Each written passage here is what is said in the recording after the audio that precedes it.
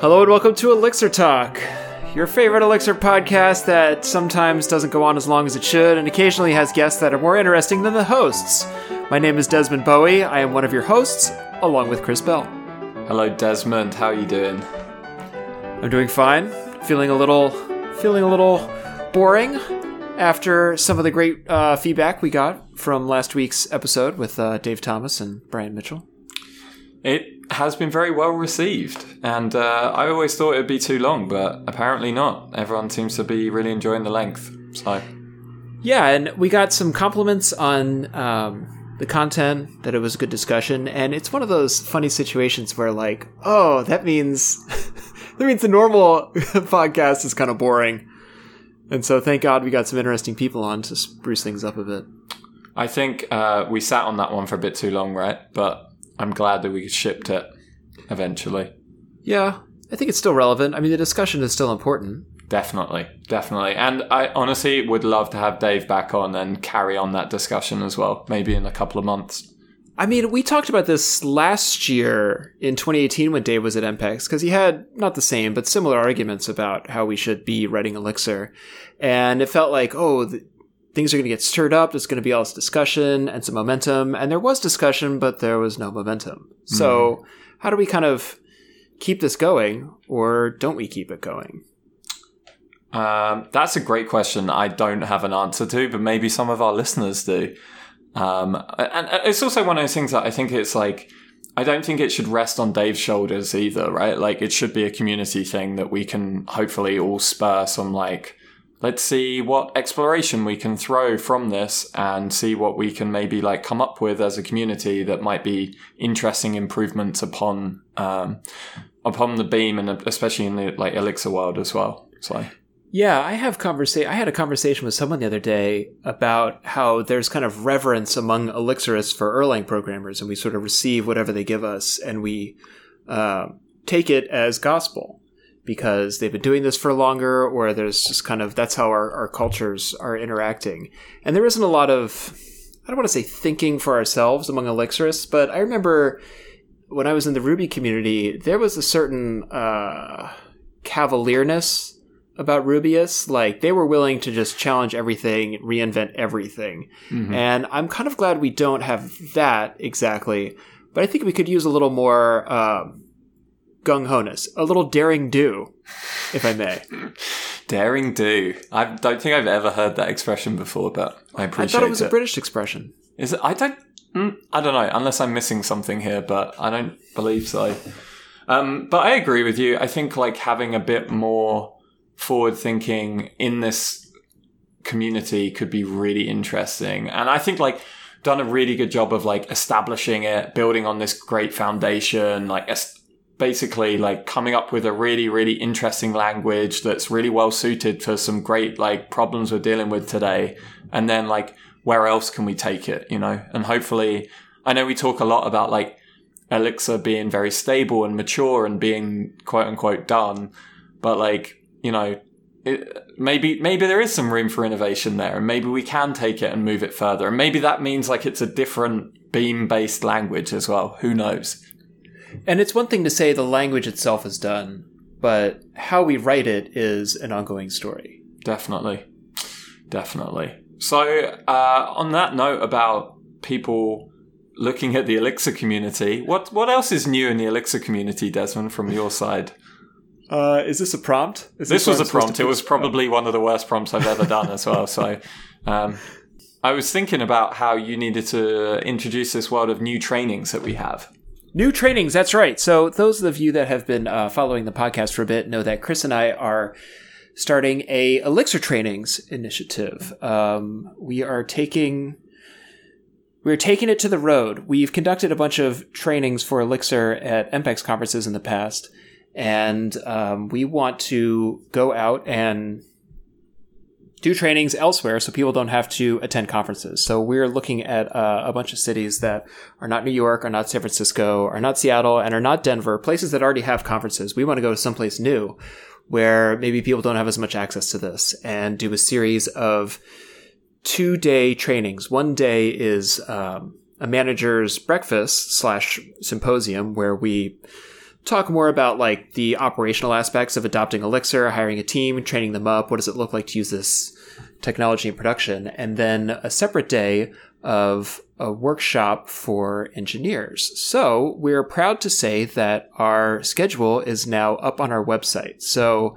be sure to check that out. We're going to 5 cities in North America: Chicago, Atlanta, Portland, Austin, Toronto, Ontario. And did I say Atlanta? Yeah, you said Atlanta. Yeah. Okay. I said 5, right? Yeah. Great. Well, if you're in one of those cities or if you're nearby, that's awesome. Please visit our website for more information. Tickets are now on sale. We are looking for some locations. So if your company is interested in letting us use our conference room for a day, please get in touch. We're happy to put your logo on our website to express our thanks for hosting us. But yeah, please check that out. We'd love to see you and meet you and tell you a little more about Elixir. I'm excited about doing all that flying, weirdly. There's a lot of cities I haven't been to, so it'd be fun. Which cities? Have you been to any of the cities? I've been to Portland. Uh-huh. That's about it. So, yeah. It's not like I haven't traveled around the US, but I'm excited about getting out, getting around, showing people a bit more about Elixir, and hopefully training a few more people and showing them the language as well. So we've had some really successful training classes in the past, especially at MPEX, and we'll be riffing on that kind of theme here, basing this training off something that we've done previously, but then that whole kind of CTO and engineering leadership one could be really valuable for you if you're, if you're thinking about like changing languages, or you've been looking at Elixir for a while, but you're not really sure if it's the right fit for you. I think that can be a great kind of discussion that we can have, and hopefully Desmond and I can share some of our experiences. We have in the past written many production apps, taken many companies from different languages to Elixir.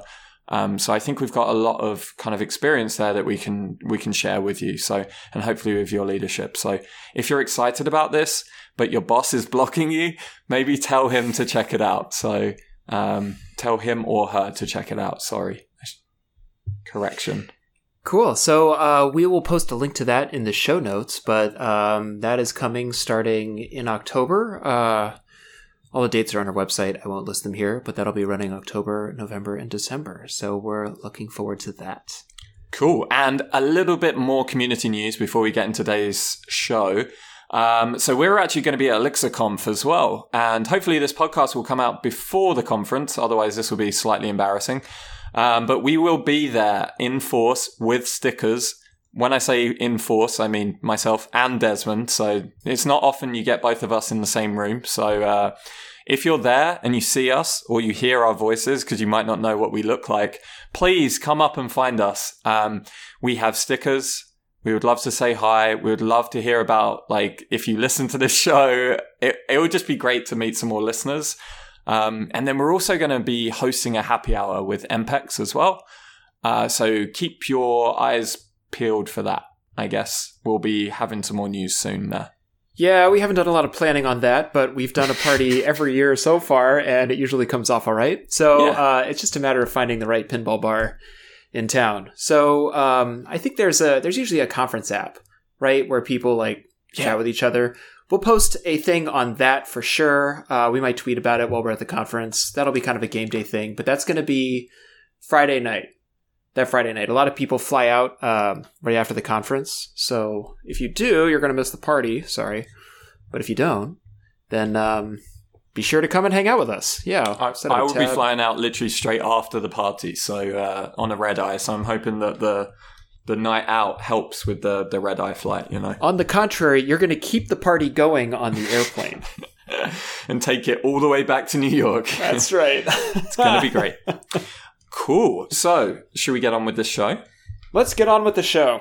I always want to do this big reveal, but like every time you've read the show notes and you've probably seen that we actually have a guest today.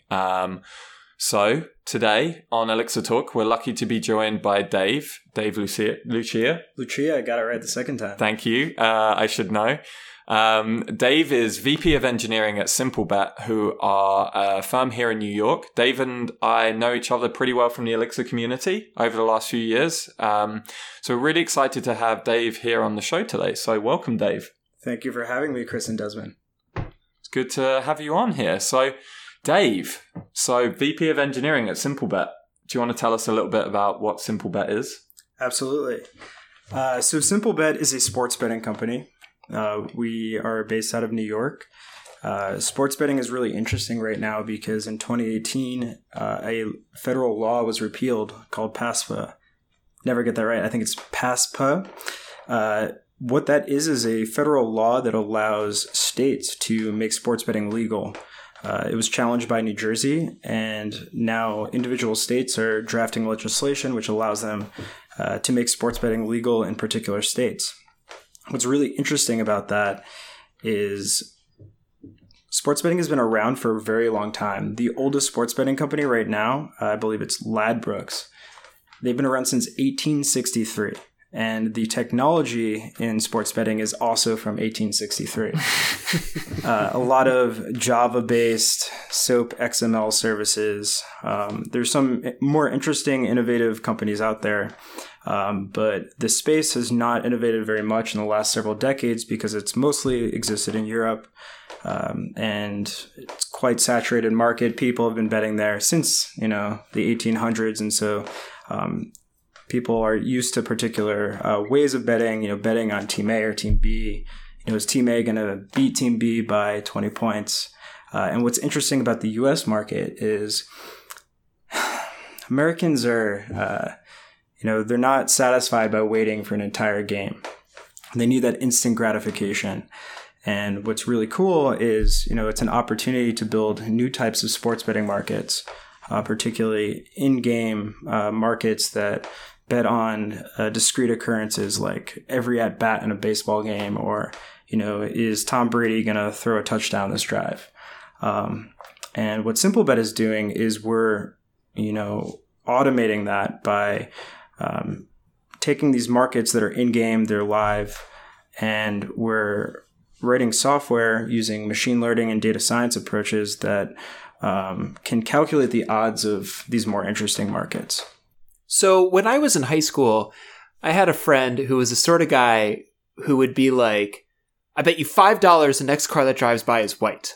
Is this the sort of thing that would support? Yeah, actually, we employ that friend, and that's exactly what we do. Well, he lost a lot of money, so $5 exactly. That wasn't the only thing he bet on. Nice. So Dave, so Simplebet is an Elixir shop, I'm guessing. That's right. Yeah. Elixir, Rust, and Python, actually. Very interesting. But before we dig too much into that, do you want to tell us a bit about how you got into Elixir and a bit more about your background as well? Sure, yeah. So I started my career out at Bloomberg, which was a great place to start my career.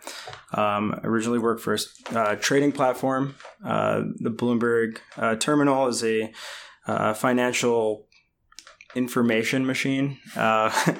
It does so much, but I specifically worked for a trading platform there and moved over to Bloomberg.com where Node.js was the hotness at the time, and we relaunched Bloomberg.com in 2014 using Node.js and our proprietary single-page app framework called Bloomberg Brisket. Maybe not as well known as React, but we were very excited about it at the time.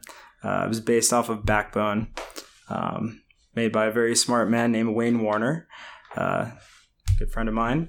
And after we launched the website, got into Node for a while, got pretty bored of Node and sick of the challenges that Node kind of forced you to solve.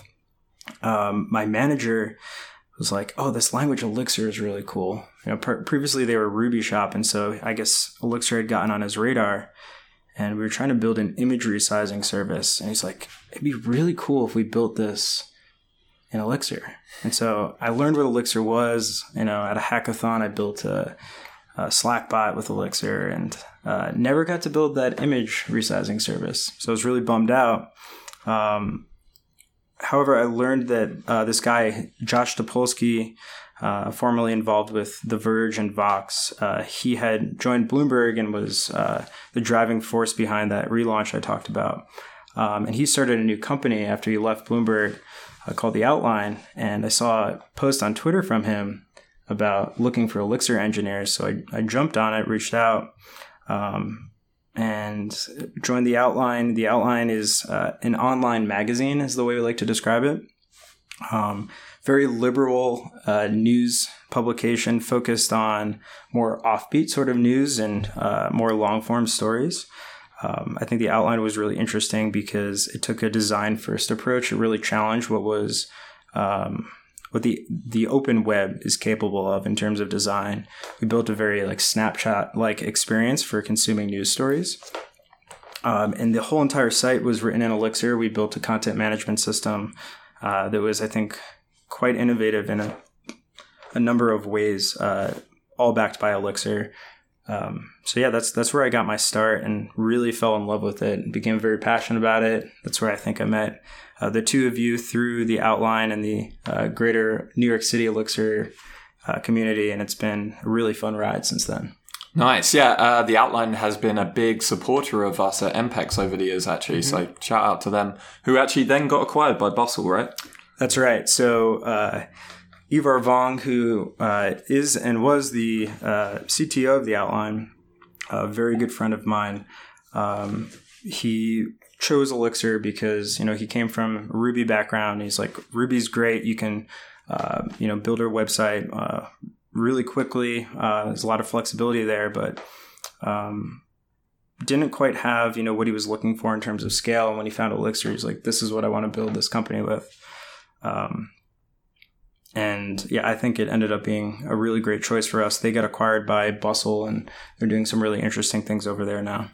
If I remember correctly, wasn't there a stat about your page views at The Outline that we should talk about because it's a really good stat? Wasn't it 2 servers or something and millions of pages? Is this not true? Yeah. Are we finding out that this is a false? No, that is true. So The Outline was, actually that was a conversation that you, myself and James Fish had in LA, right before MPEX LA. Maybe it was the first MPEX LA actually. Yeah. And we were at, was it Hannah? Yeah. Hannah's house? Yeah. Yeah. Yeah, so we're at Hannah's house, and James, myself and you, we were talking about The Outline, and James was really captivated by the fact that we were able to, scale to millions of users a month just on 2 Heroku dynos. I think he called me Dino Dave. Yeah. I think I called him Dave Double Dinos, actually, which was a fantastic nickname. Just, Yeah, so James was really captivated by that for whatever reason. But it was really cool that we were able to, scale The Outline with just 2 Heroku dynos. I've been begging Ivar to write this blog post, but maybe it's a good time to talk about it. We took this approach that we called the semi-stateful application. So for every user on the site, we'd spawn a gen server. Mm-hmm. And, in order to do interesting things like, serve them relevant content and, make sure that they're only seeing new things, we're not serving the same thing over and over, we had this event log that, you'd see a post on the site and it would just send a message to a gen server saying, hey, user 123 saw this post. There's no login, so it's all anonymous, right? And so we would keep these gen servers long running, and it would just keep this event log, and we could do interesting things like, okay, you've seen these set of posts, you might like this one. So we'd put it in their infinite scroll. And then Heroku cycles their dynos every 24 hours, right? So it just goes away, but we don't care. Right. It's semi-stateful. It's not a bad experience if you see the same post again. But it's pretty cool that you can just keep that state in the application. And the first time we actually deployed it with that, gen server per user, I was really afraid of memory just spiking and us having to roll it back. Turns out that didn't make any difference. We're seeing millions of users a month, and that just didn't matter. It was just, maybe it's a few kilobytes per user, but no big deal. So would you say per user, because as you just said, no one logs into the outline. It's kind of like almost a session. Yeah. Right? Like you're tracking an anonymous user while they're on the site and then they go away. And then if they come back, do you remember it was them, or is that considered, or is that a NewGen server? No, we would remember them. So, we'd cookie you in. The way it works with Heroku, there's something called, I think it's called session pinning, right? So it would route you to the same instance that you were that it was serving you requests before. And so we'd assign you some sort of session ID or whatever that was cookied. And we just use that as we use a registry and would look up your Gen server and serve you that event log. It was really cool. Wow. Nice. Very cool.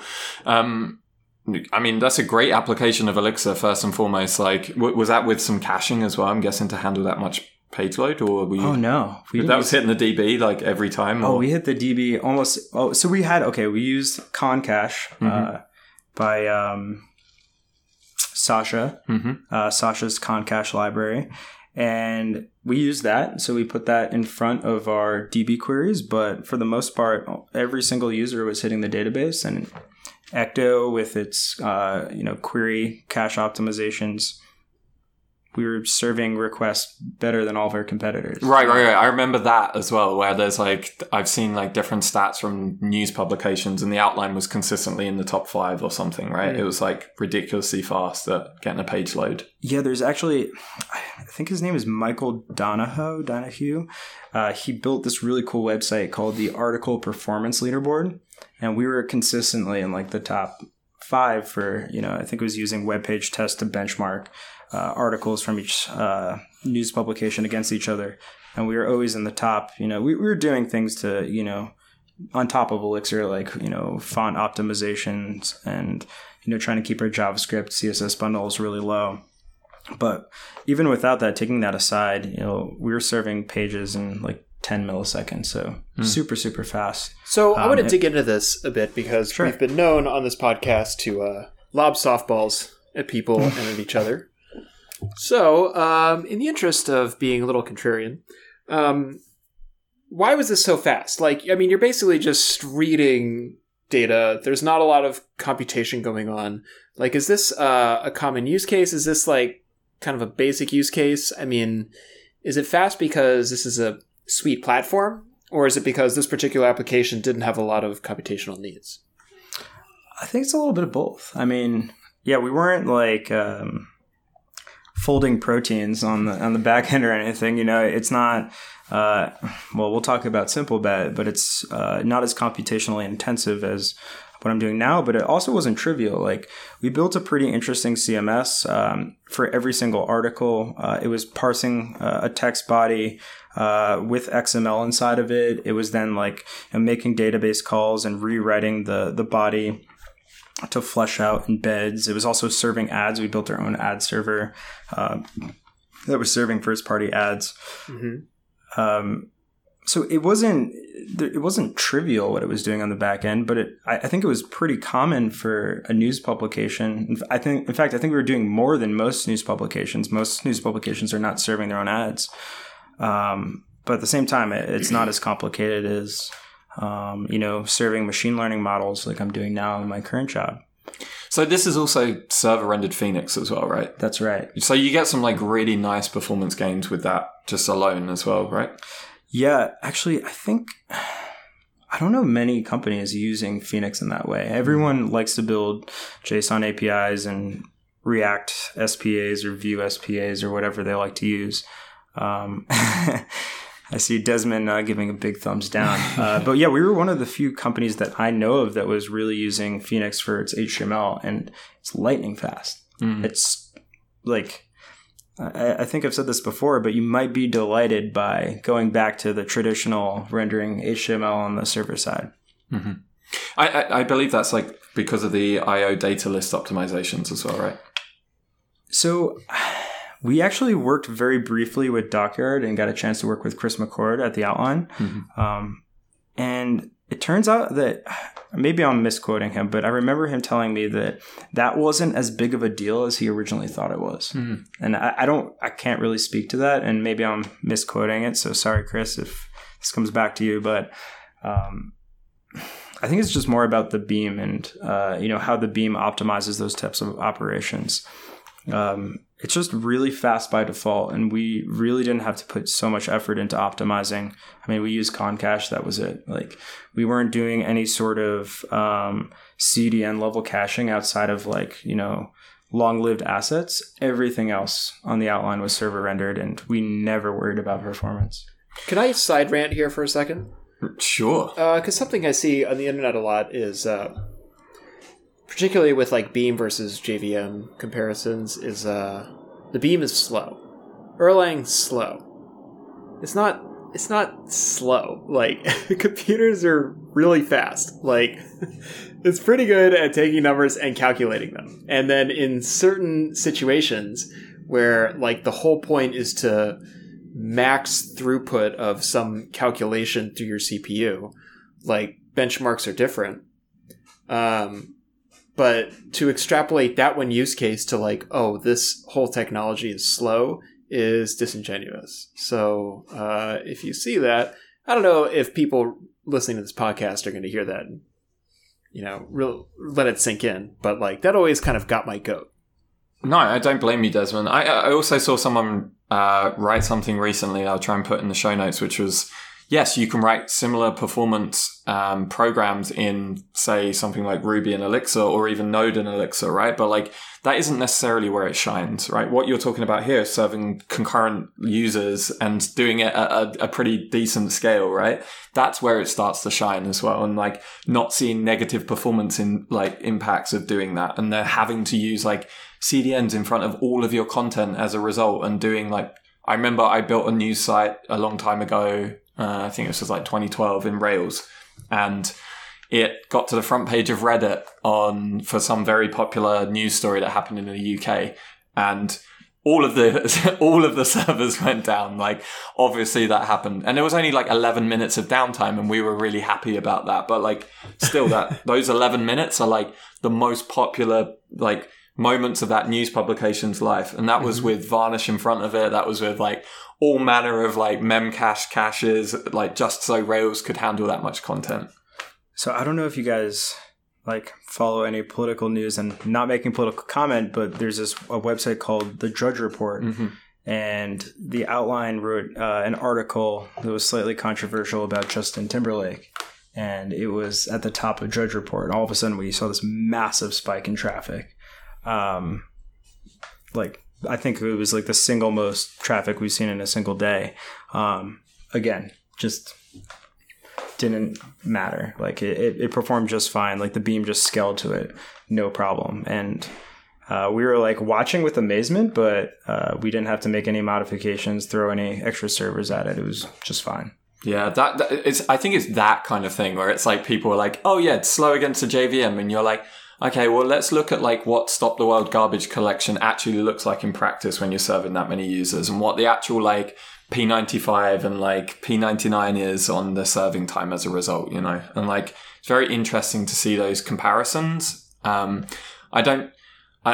hoping that not too many people go away from this and are well, I should never use any of those pieces of tech, because obviously it's always a decision that you should be looking at as a team, and it's much bigger than just this is faster than this in these circumstances, right? But at the same time, I think as you've proven, you're building on top of a very interesting, solid, reliable piece of technology that clearly is able to take what you're throwing at it with and just breeze through it. And that's on what a lot of people consider to be not the way to host it as well, right? Right. Yeah, I mean, I think what we were doing was very different from the norm. Everyone's moving to statically rendered pages, pushing to, I don't know, S3 serving or something like that. The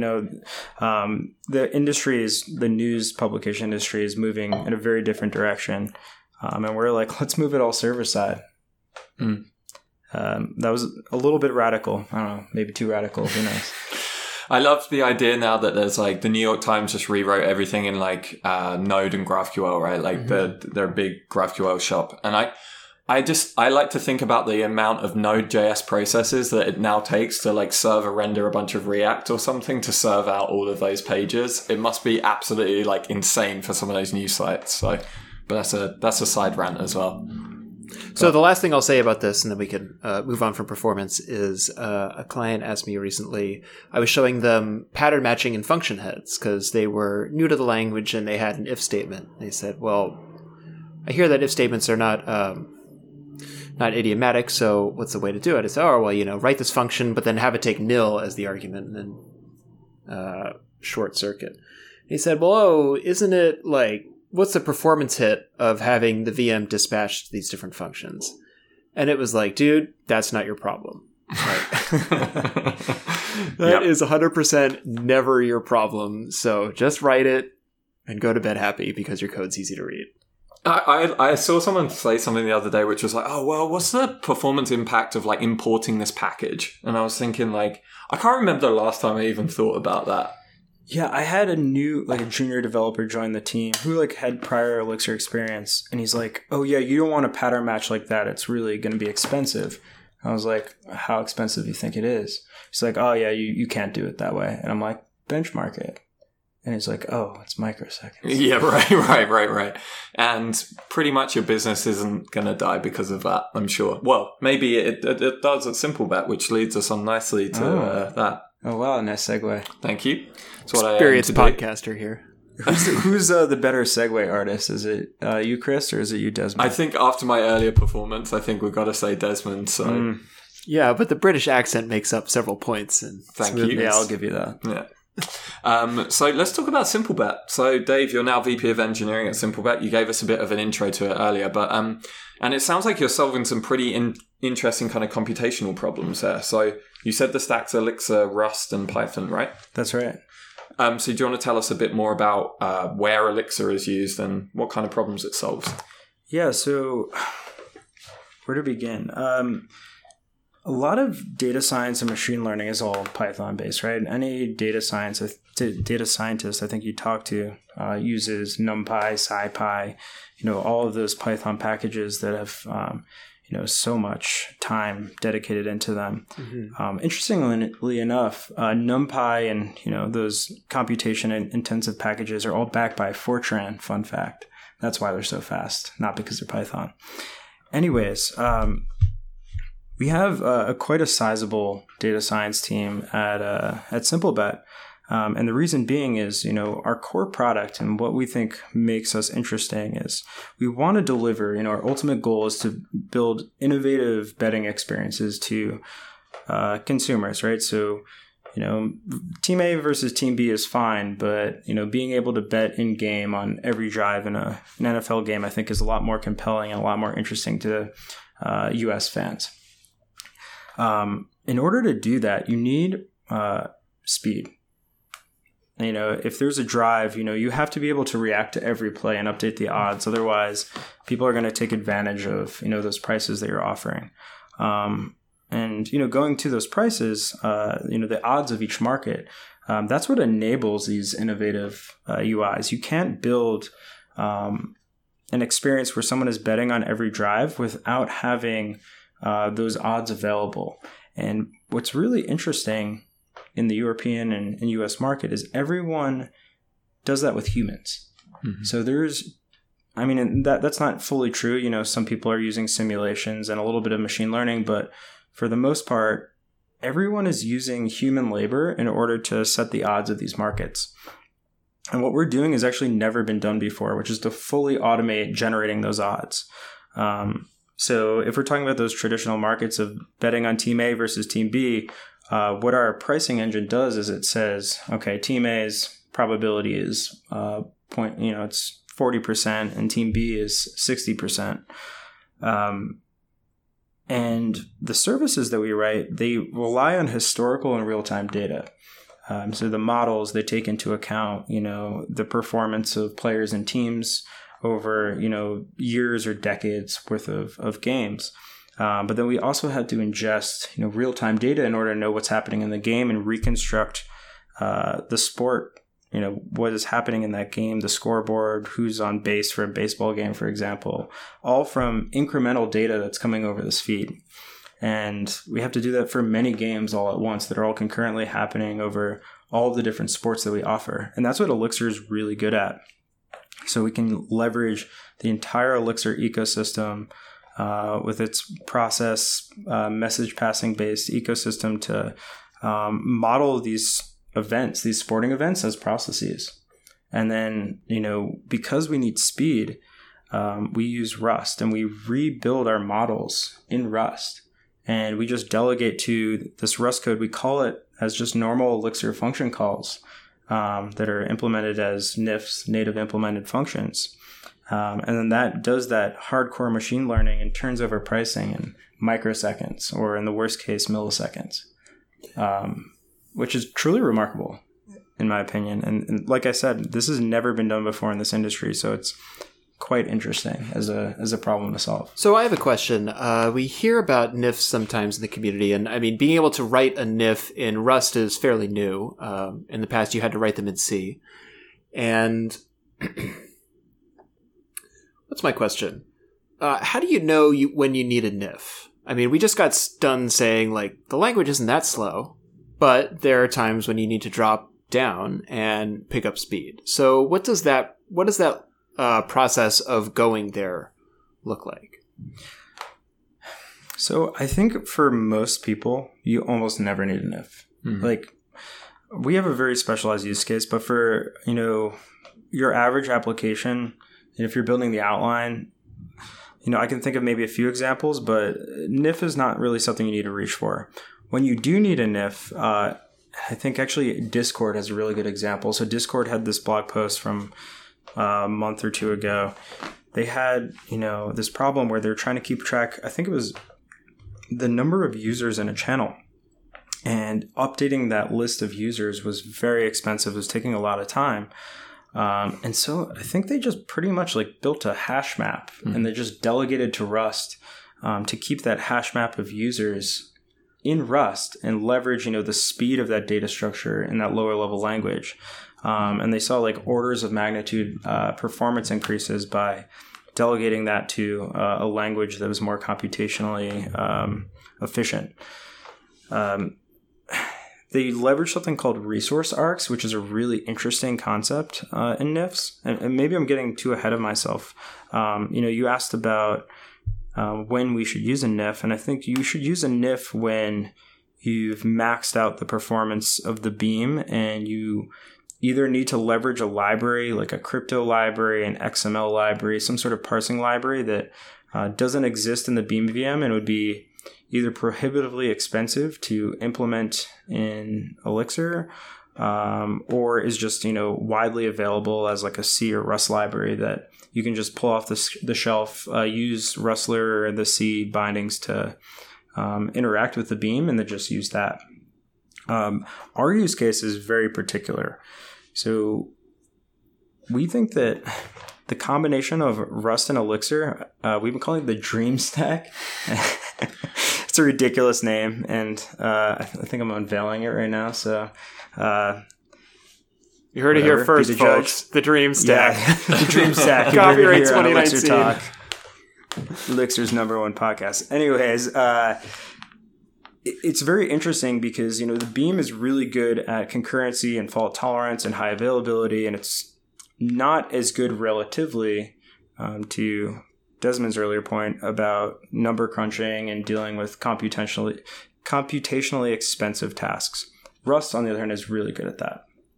And so if you can delegate to Rust for those tasks and machine learning and, churning through lots of data and computing, signals and distributions on the fly, if you can marry the two, it's a really powerful combination. And for our use case of trying to produce the odds of sports betting markets in real time in microseconds, it works flawlessly. Mm.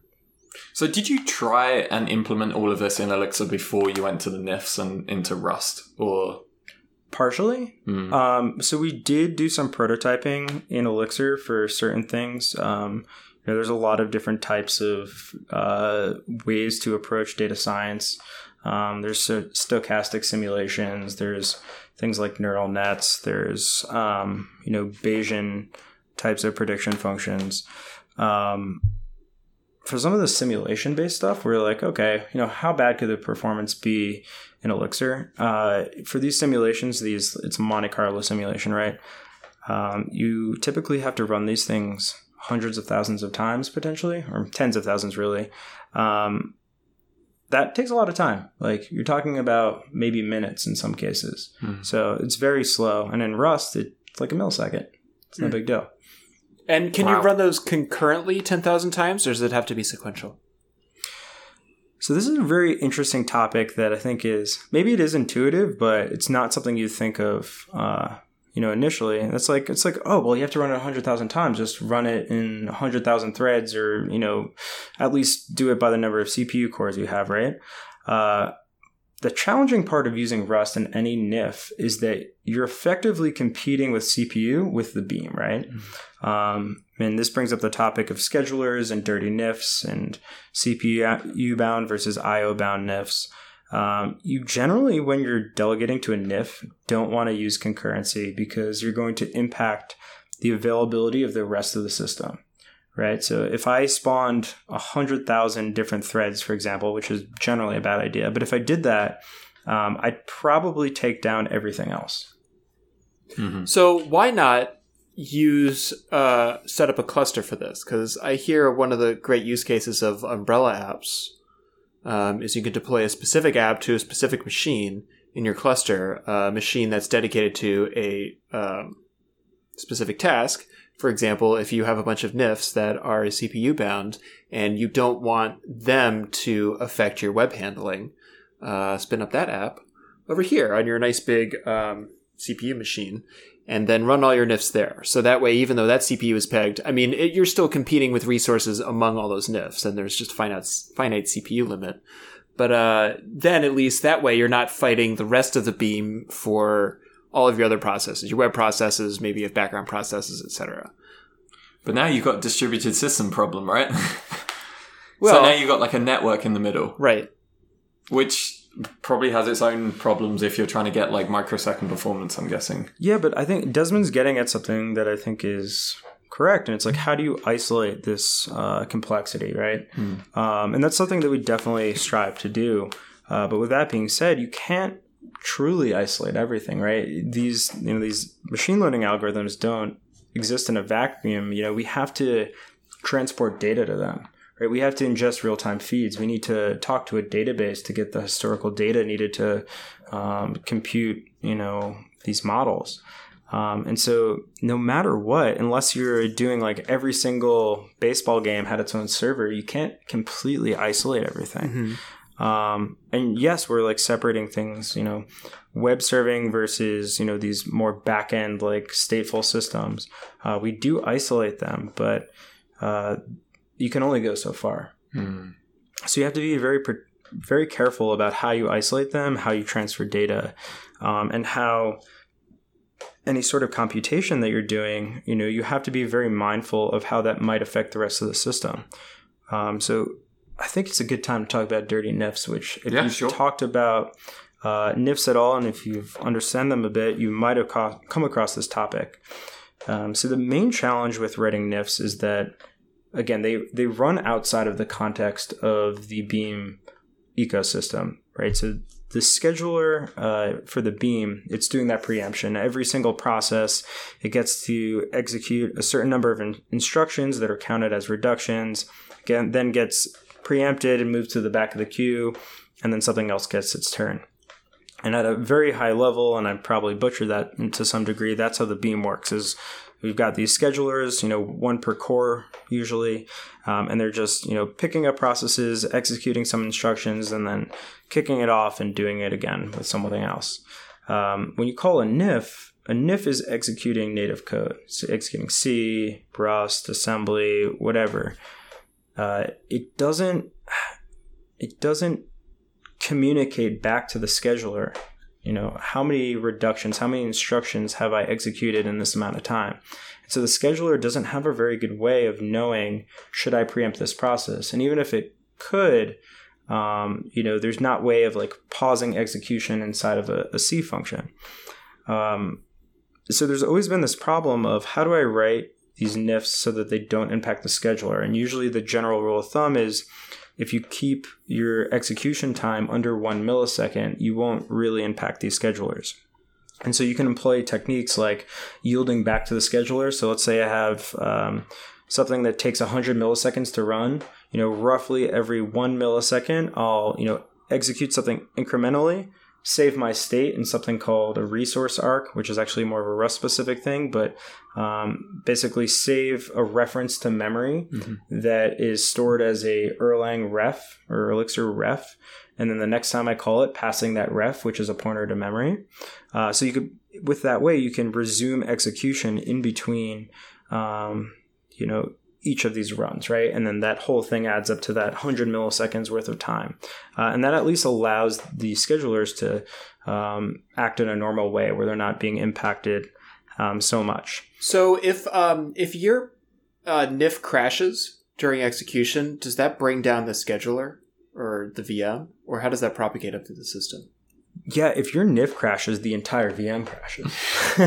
So that's another reason not to do this. Yeah. Right? But that's why writing it in Rust is so compelling.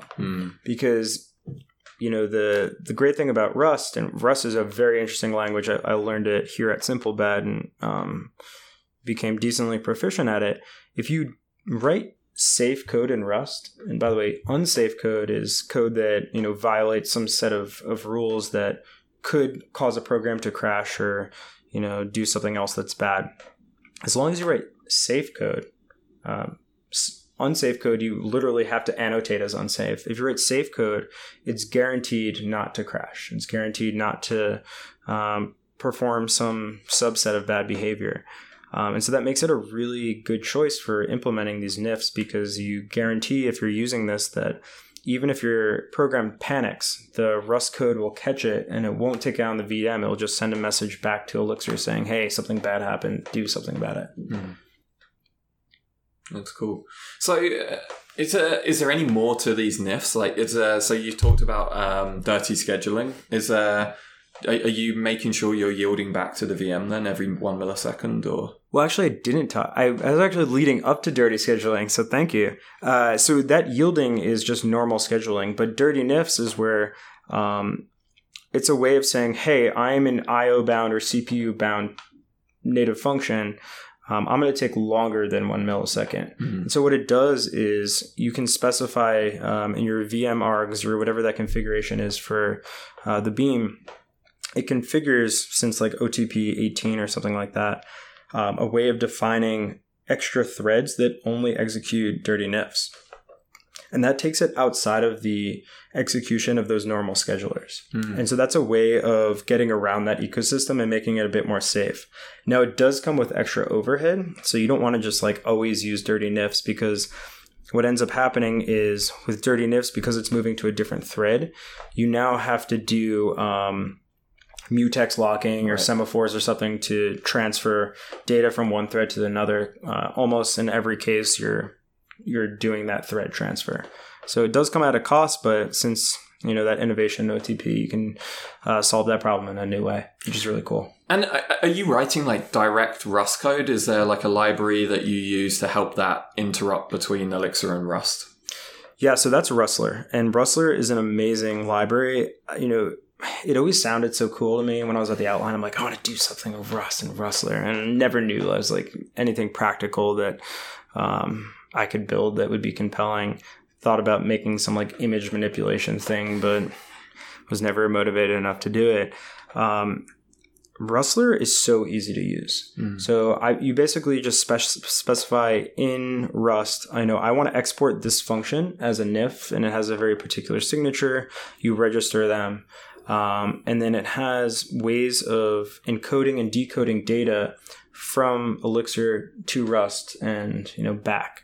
Right. And so it's very easy to specify the data you want to use. You can transfer things like structs and maps. And, in Rust, you just say, I want, this struct to be an Elixir struct, and you give it the name. And that interop is really seamless. And so the level of effort to write a NIF and to consume Elixir data structures is so surprisingly easy. When I first learned how to do it, I was like, what, is that it? Like, it's really a great library that was put together. And I unfortunately only know them by their handles. I don't know their names of the main contributors to Rustler. I've contributed myself a bit, but it's a really interesting library. Awesome. We'll put a link to that in the show notes as well today, for all those folks who are interested in dabbling in this as well. So does your Rust source code go in your Elixir source code? Like in the same file? Is that how it works? Did you put chocolate in my peanut butter? So the way that we've structured it internally, it makes a lot of sense to, or at least for us, to split that code out as its own library. So, we publish it to a private hex package, but that Rust code is in the same code base as, the Elixir wrapper that, goes around the Rust code. Mm-hmm.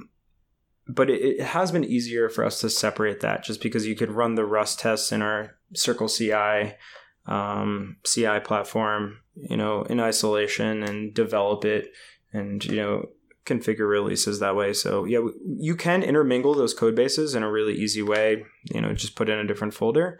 But we've chosen to split it out into its own library. There's actually a time when we just commingled it. But over time, we've decided it made more sense to split it out. But that library is a hex package with Rust code inside of it, right? That's right. Right. So then you're just calling Elixir code that actually goes down into Rust at some point. Yeah, and so Rustler, actually, part of Rustler, it's like divided into about between 3 and 5 different packages. But one of them is Rustler Mix, which is a mix compiler. And I think... Actually, Phoenix has its own compiler. I don't even know what that does specifically. But Rust compiler just exposes a particular interface that you can use to, compile certain types of files and expose them as Elixir functions in a particular way. And Rustler makes that super easy. And something I should note, and maybe I didn't make this clear before, the interesting thing about NIFs is, I'm writing code in Rust, but from the Elixir side, I just call it as if it's a normal Elixir function. As the consumer, I have no idea it's Rust. Right. And that's really cool. What about, you're obviously, there's no pattern matching guarantees. You can pass anything into that function head and, something will happen in terms of Rust code. Can you guard against that in terms of, any success typing or anything like that? Oh, yeah. Oh, yeah. Yeah, so what's cool is that, you get data and it comes in as... some well-formed type. And then what you have to do is you have to decode it, right? So you call decode, and what's cool in Rust is, similar to Elixir, it has a lot of pattern matching. And you say on the left side of that assignment, this is the data type that I want to decode this as. Mm-hmm. And if it fails, you can pattern match on the failure of that decoding. And so you can handle that error and say, something bad happened. You didn't pass the right type. You're supposed to pass struct foo, you passed struct var. This is actually what I contributed to Rustler, so maybe I can talk about this a little bit. It had a great error message originally, which was just NIF panic or NIF error, which wasn't particularly useful. So what I contributed back to Rustler was the ability for it to say, hey, it failed on this struct with this field, which you then can communicate back to Elixir and expose that in logs or whatever. But yeah, you have a lot of control over, how you're decoding things. You can do polymorphic decoding. It could be multiple different types. Rust has really interesting typing around enum. So, if you can have an enum that could be one of n different types, one of which being, a single enum field or an enum struct or an enum that wraps the string. And Rustler makes it really easy to do that if you know just a little bit of Rust. Cool. No, it sounds awesome. Definitely something interesting to check out, but probably not to jump to if you don't need it, right? Yeah. In some ways I feel it's I wish I could tell you an interesting project you can implement, because I know my former self would have wanted that. Right. image manipulation is something I find cool. Crypto is a good use case for this, but I really don't think this is something that, you should just be diving into just because you think it's interesting. I mean, you should to learn, but not for your production application, unless you have a really specific reason. And can you tell us a bit about like what's been bad, right? You said it's a dream stack. Where has a dream not quite lived up to expectations? Yeah, I mean, so to start off, it was that, the error handling, which, we helped contribute to make a little bit better. So that's improved. It's really about the interface between Elixir and Rust and, making trade-offs with, how do I understand how I should break up work and how things yield back and forth between Elixir. For our particular use case, sometimes it feels like we're throwing so much into Rust. I don't know if this is true or not. I actually talked to James Fish about this a couple of months ago when he was visiting New York. I think we have the largest application level NIF in existence. Maybe. I don't know. I don't have any data to back that up. But his counter to that was like, oh, well, someone is compiling V8 and running that as a NIF. And I'm like, well, they didn't write that up. That was the Google team. But sometimes it feels like we're putting too much into the Rust side. And it's like, well, why don't we just build a Rust microservice then? But then you don't get the niceties of Elixir and the concurrency handling and stuff like that. So I don't know. That's kind of specific to our use case. The experience has generally been pretty good. I think what could be bad is if, let's say we did something that we thought was executing in under 1 millisecond, and in some cases it just went way over, and now we're impacting scheduling, and we're just bringing down the entire availability of our system. That's when I think things could get really hairy, and I think that would be quite difficult to debug and address. So have you got like a ton of benchmarks around this stuff as well? Like, how do you guard against performance regressions here? Yeah, so one of the things that I've really instilled into our Rust team, we call it the Simple AI team internally, our machine learning engineering team, is whenever we build any new algorithm or any new feature, we have a suite of benchmarks that we developed as we, add new algorithms, add new machine learning algorithms. And so we test against that baseline. So if you're adding a new feature to our code base, you run the benchmarks as part of developing a feature. It's not as elegant as running it, in CI. Maybe we'll get there someday. But at least having those benchmarks and being able to compare is a good way of finding performance regressions. There's this guy who's huge in the Rust ecosystem. His handle is Burnt Sushi, which is a great handle. You might know him through RipGrep. Does anyone use RipGrep? No one, just me. It's just like a really fast Rust alternative to grep. And he wrote a property testing library. So I read Fred's property testing book for Erlang and Elixir. And then I've also been pushing that on our Rust developers. So that guy, Burnt Sushi, who wrote a property testing library, I believe called Prop Test or Quick Check. And that's also been very helpful for, catching issues in our Rust code in terms of logic bugs that could lead to performance regressions. And what about, is there much overhead calling NIFs, in from the Elixir side? You talked about it being really fast, and clearly it's fitting your use case really well, but there must be some kind of overhead here, right? Yeah, so the overhead is especially pronounced for using dirty NIFs. Because of the mutexes. Yeah, because of the mutexes and transferring between threads. I did some preparation for this podcast, and I thought you might ask that. There was someone, actually I think it was Ben Marks, did I get his name right?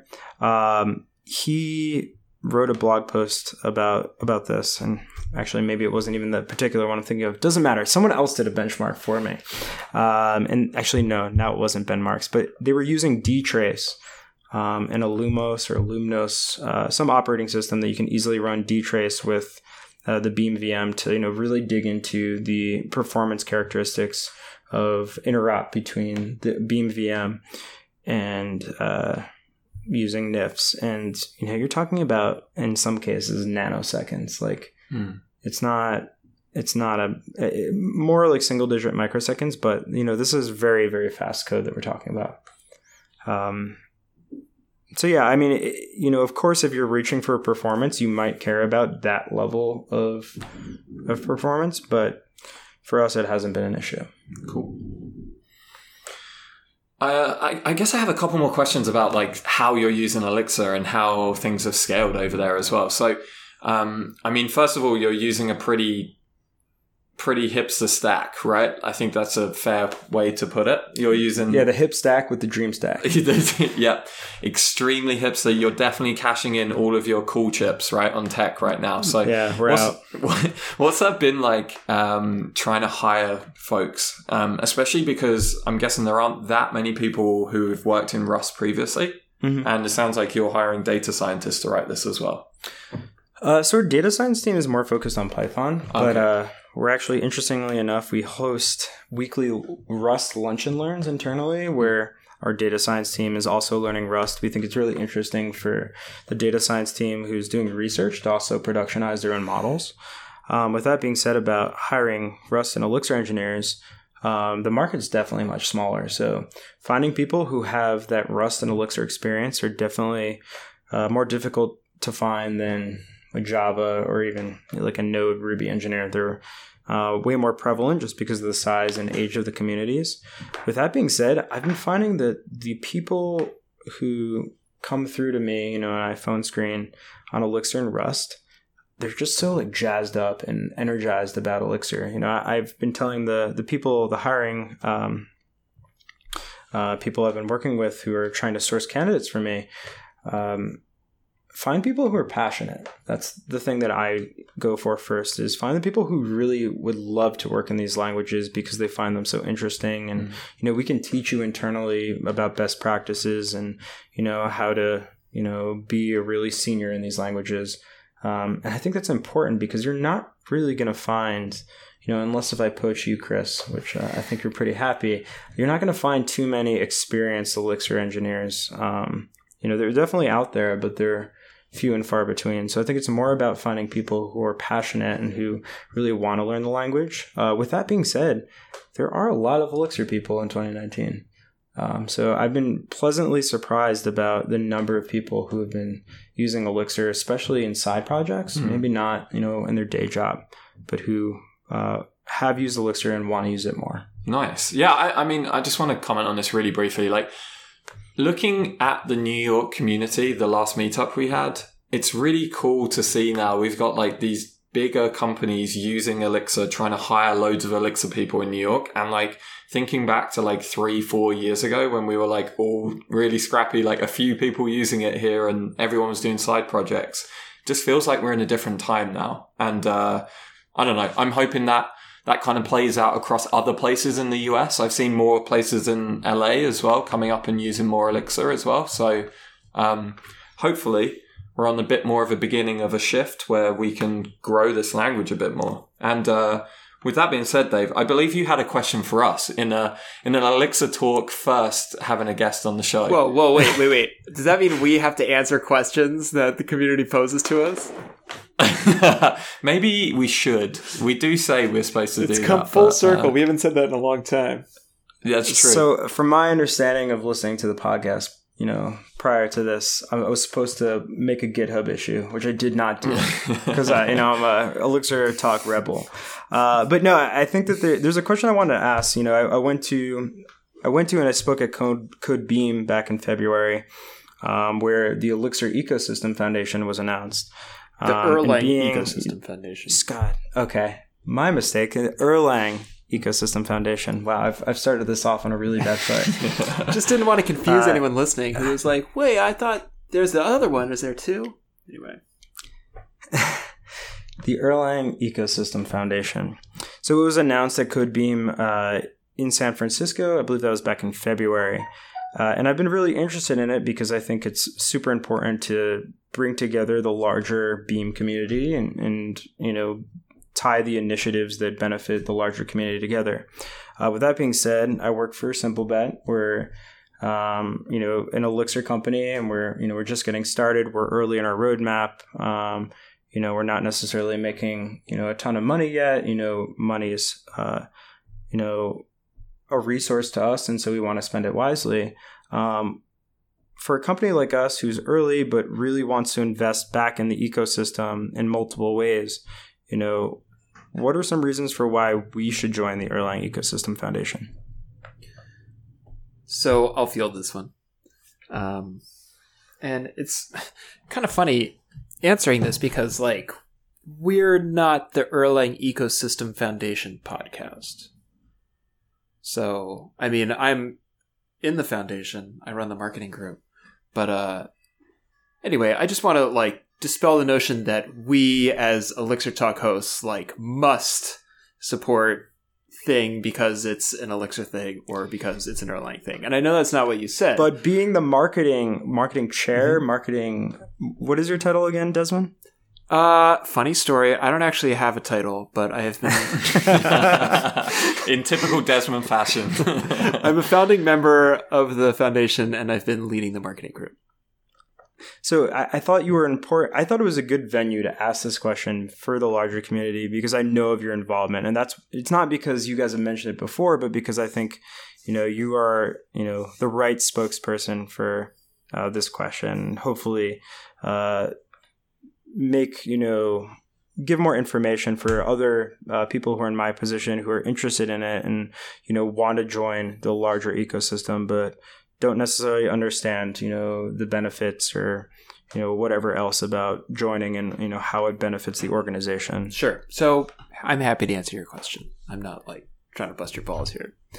So I'll answer. Here's a concrete thing, first of all, because I hear from young companies, startups that are cash strapped. I want to give back to the community. I've gotten so much from it, but what does it mean to support this thing? I don't know if we have those resources.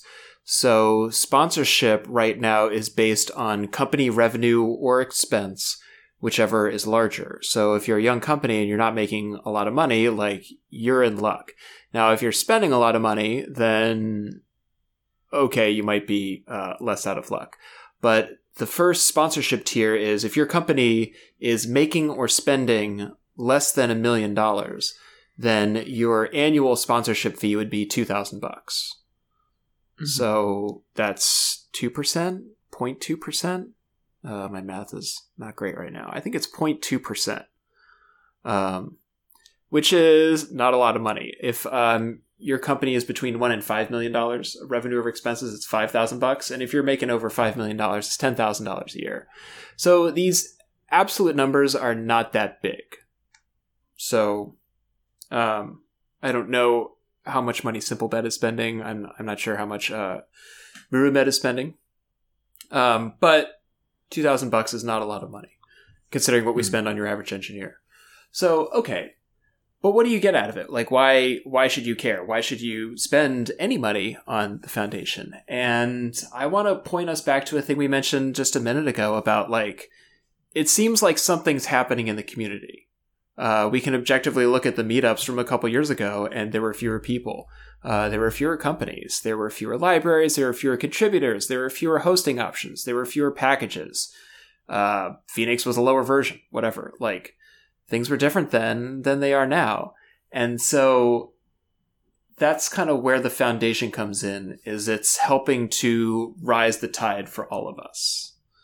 So, yeah, supporting the foundation means having more money for the foundation to give education grants or training grants or workshops, or if you're starting up a conference and you want help getting that off the ground. If you want support for a meetup, petition us, we'll probably help you out. Also, people are working on software that everyone benefits from. Who do we know that's working on packaging or security? There's a lot that goes into the ecosystem that we all benefit from, and being able to coordinate that helps everyone. So you could hire a developer to work on the Postgres driver full-time at $150,000 a year, whatever. Or you can spend a little bit of money and get a similar benefit that everyone gets to share in. I think that's quite compelling. We, as users or consuming the overall platform and the ecosystem, we want to help fund, that larger effort and, things that maybe wouldn't get that love, that Postgres driver or that, metrics tool that is going to help everyone out in the ecosystem. Supporting those things is, I think, quite compelling to me, because maybe they wouldn't get done otherwise. And maybe, things that are done in isolation for one community are not transferred into the other. And that's what I find very interesting about this foundation is spreading that love throughout the ecosystem. Yeah, and it's really a virtuous cycle, because the more that like us early stage adopters, and I think we could still be considered early stage in 2019, like the more that we are giving back and reinvesting into the ecosystem, the better it looks when the bigger fish come around. Bigger companies, governments, whatever, when they're evaluating these technologies, they're going to look at the health of the ecosystem. And if there's a foundation in the center of it that can point to hundreds of companies donating time and money and then turning around and generating a lot of community support and output, then that helps change a conversation. It is interesting being a community that's not backed by some big major tech player, right? In 2019. Mm-hmm. Like I'm thinking about Google backs Go, and they do so much work internally with Go. Like they have a team just dedicated to maintaining it, thinking about the language, promoting it, etc. Right? And even I know Node doesn't have quite the same, but there are a lot of companies now who've developed around that, and it's a more mature ecosystem in some ways. Ways. Bloomberg was a sponsor of Go, so right. And then I think you've got like on the other side of things. I meant Node. Yeah. On the other side of things, you've got like React, which has obviously a ginormous sponsor in Facebook, right? But with Elixir, we're kind of trying to distribute that across all of these companies who are benefiting from it. So I guess it's going to be hard, right? Like it's going to be hard for all of us to compete. Like we're not going to have the same kind of budget, but then at the same time, I think like we can also make a big difference as a community. Like even putting in those few $1,000 sponsorships, it doesn't actually cost that much. And in the scheme of things as a company, that's like if you're buying catered lunch for everyone every day, just saying, if anyone's doing that, companies I used to work for, that's like $4,000 a year per employee, something like that, So we're talking about actually not that big amount to actually contribute back to an ecosystem that can really benefit from this as well. So I find this pretty compelling. I mean, one day there's going to be a big company. Like, some Elixir company is going to get huge and they're going to throw a ton of money back into this. Well, if we can hire some more Elixir developers, maybe that's simple bet. Right, and I'm hoping it's going to be Muru. I'm hoping I'm sitting on $1 billion company right now. I like this. So which of our companies is going to be the first one to be a huge Elixir company to give back to the foundation? Let's place a bet. Let's place a bet. There you go. I bet $5. Wait. $5? What is this? I guess I'm not in high school anymore. Oh, man. Are we even allowed to gamble on air? There's only one way to find out. Yeah, that's true. Ask for forgiveness. Okay, let's do this. All right. So let's put this in. Let's say the team to get the biggest Elixir team by the end of 2020. Wait, what do you mean biggest Elixir team? Or should it be most revenue? Why not both? Valuation? Side wager? So there's a lot of ways that we can measure success here, right? All right, I would prefer to say who can give the biggest donation to the foundation. Oh, I love that. Of course he's going to do that. God damn it. Marketing chair, yes. All right, let's do that. We'll put that in. Are you into it, Dave? All right, let's do it. Okay, $20 each. I'm dropping my amount. All right, there it is. Great. How do you feel about that? I feel great, yeah. Give us all your money. We're shaking on it on air. Okay. Listeners, you are our witnesses. Should we clap? Today. Let's clap. They can hear that. It was out of sync, but it counts. It counts. There we go. So you heard it here first. The first podcast bet? Probably not, but maybe first podcast bet with someone who also works in a betting company. Yeah, call up your product managers. It's an untapped podcast betting market out there. Oh, yes. But yeah, I hope more people can get involved, and we'll put links today to the show notes. And thank you, Dave, for asking that question back to us as well. always happy to have more people from around the ecosystem and the community asking questions of us as well. Mm-hmm. Dave just closed his laptop lid, and there's a competing podcast sticker on it. Oh, I should put it up. Oh my goodness. Yeah, so I'm going to give you an Elixir Talk sticker. You got to cover the old now that you have to put on there now. So that's right. But I think that about wraps it up for today. Been a great show, Dave. Thank you so much for having you on board. And this has been wonderful. It's so awesome to hear more about Rust and Elixir. Where can people reach you if they want to chat to you online? Well, my 5th grade username, DavyDog187 on Twitter and GitHub. That'd probably be the best way to reach me. Or if you're interested in doing Elixir and Rust in the sports betting industry, Dave@simplebet.io. Awesome. We'll put links to all of this in the show notes today.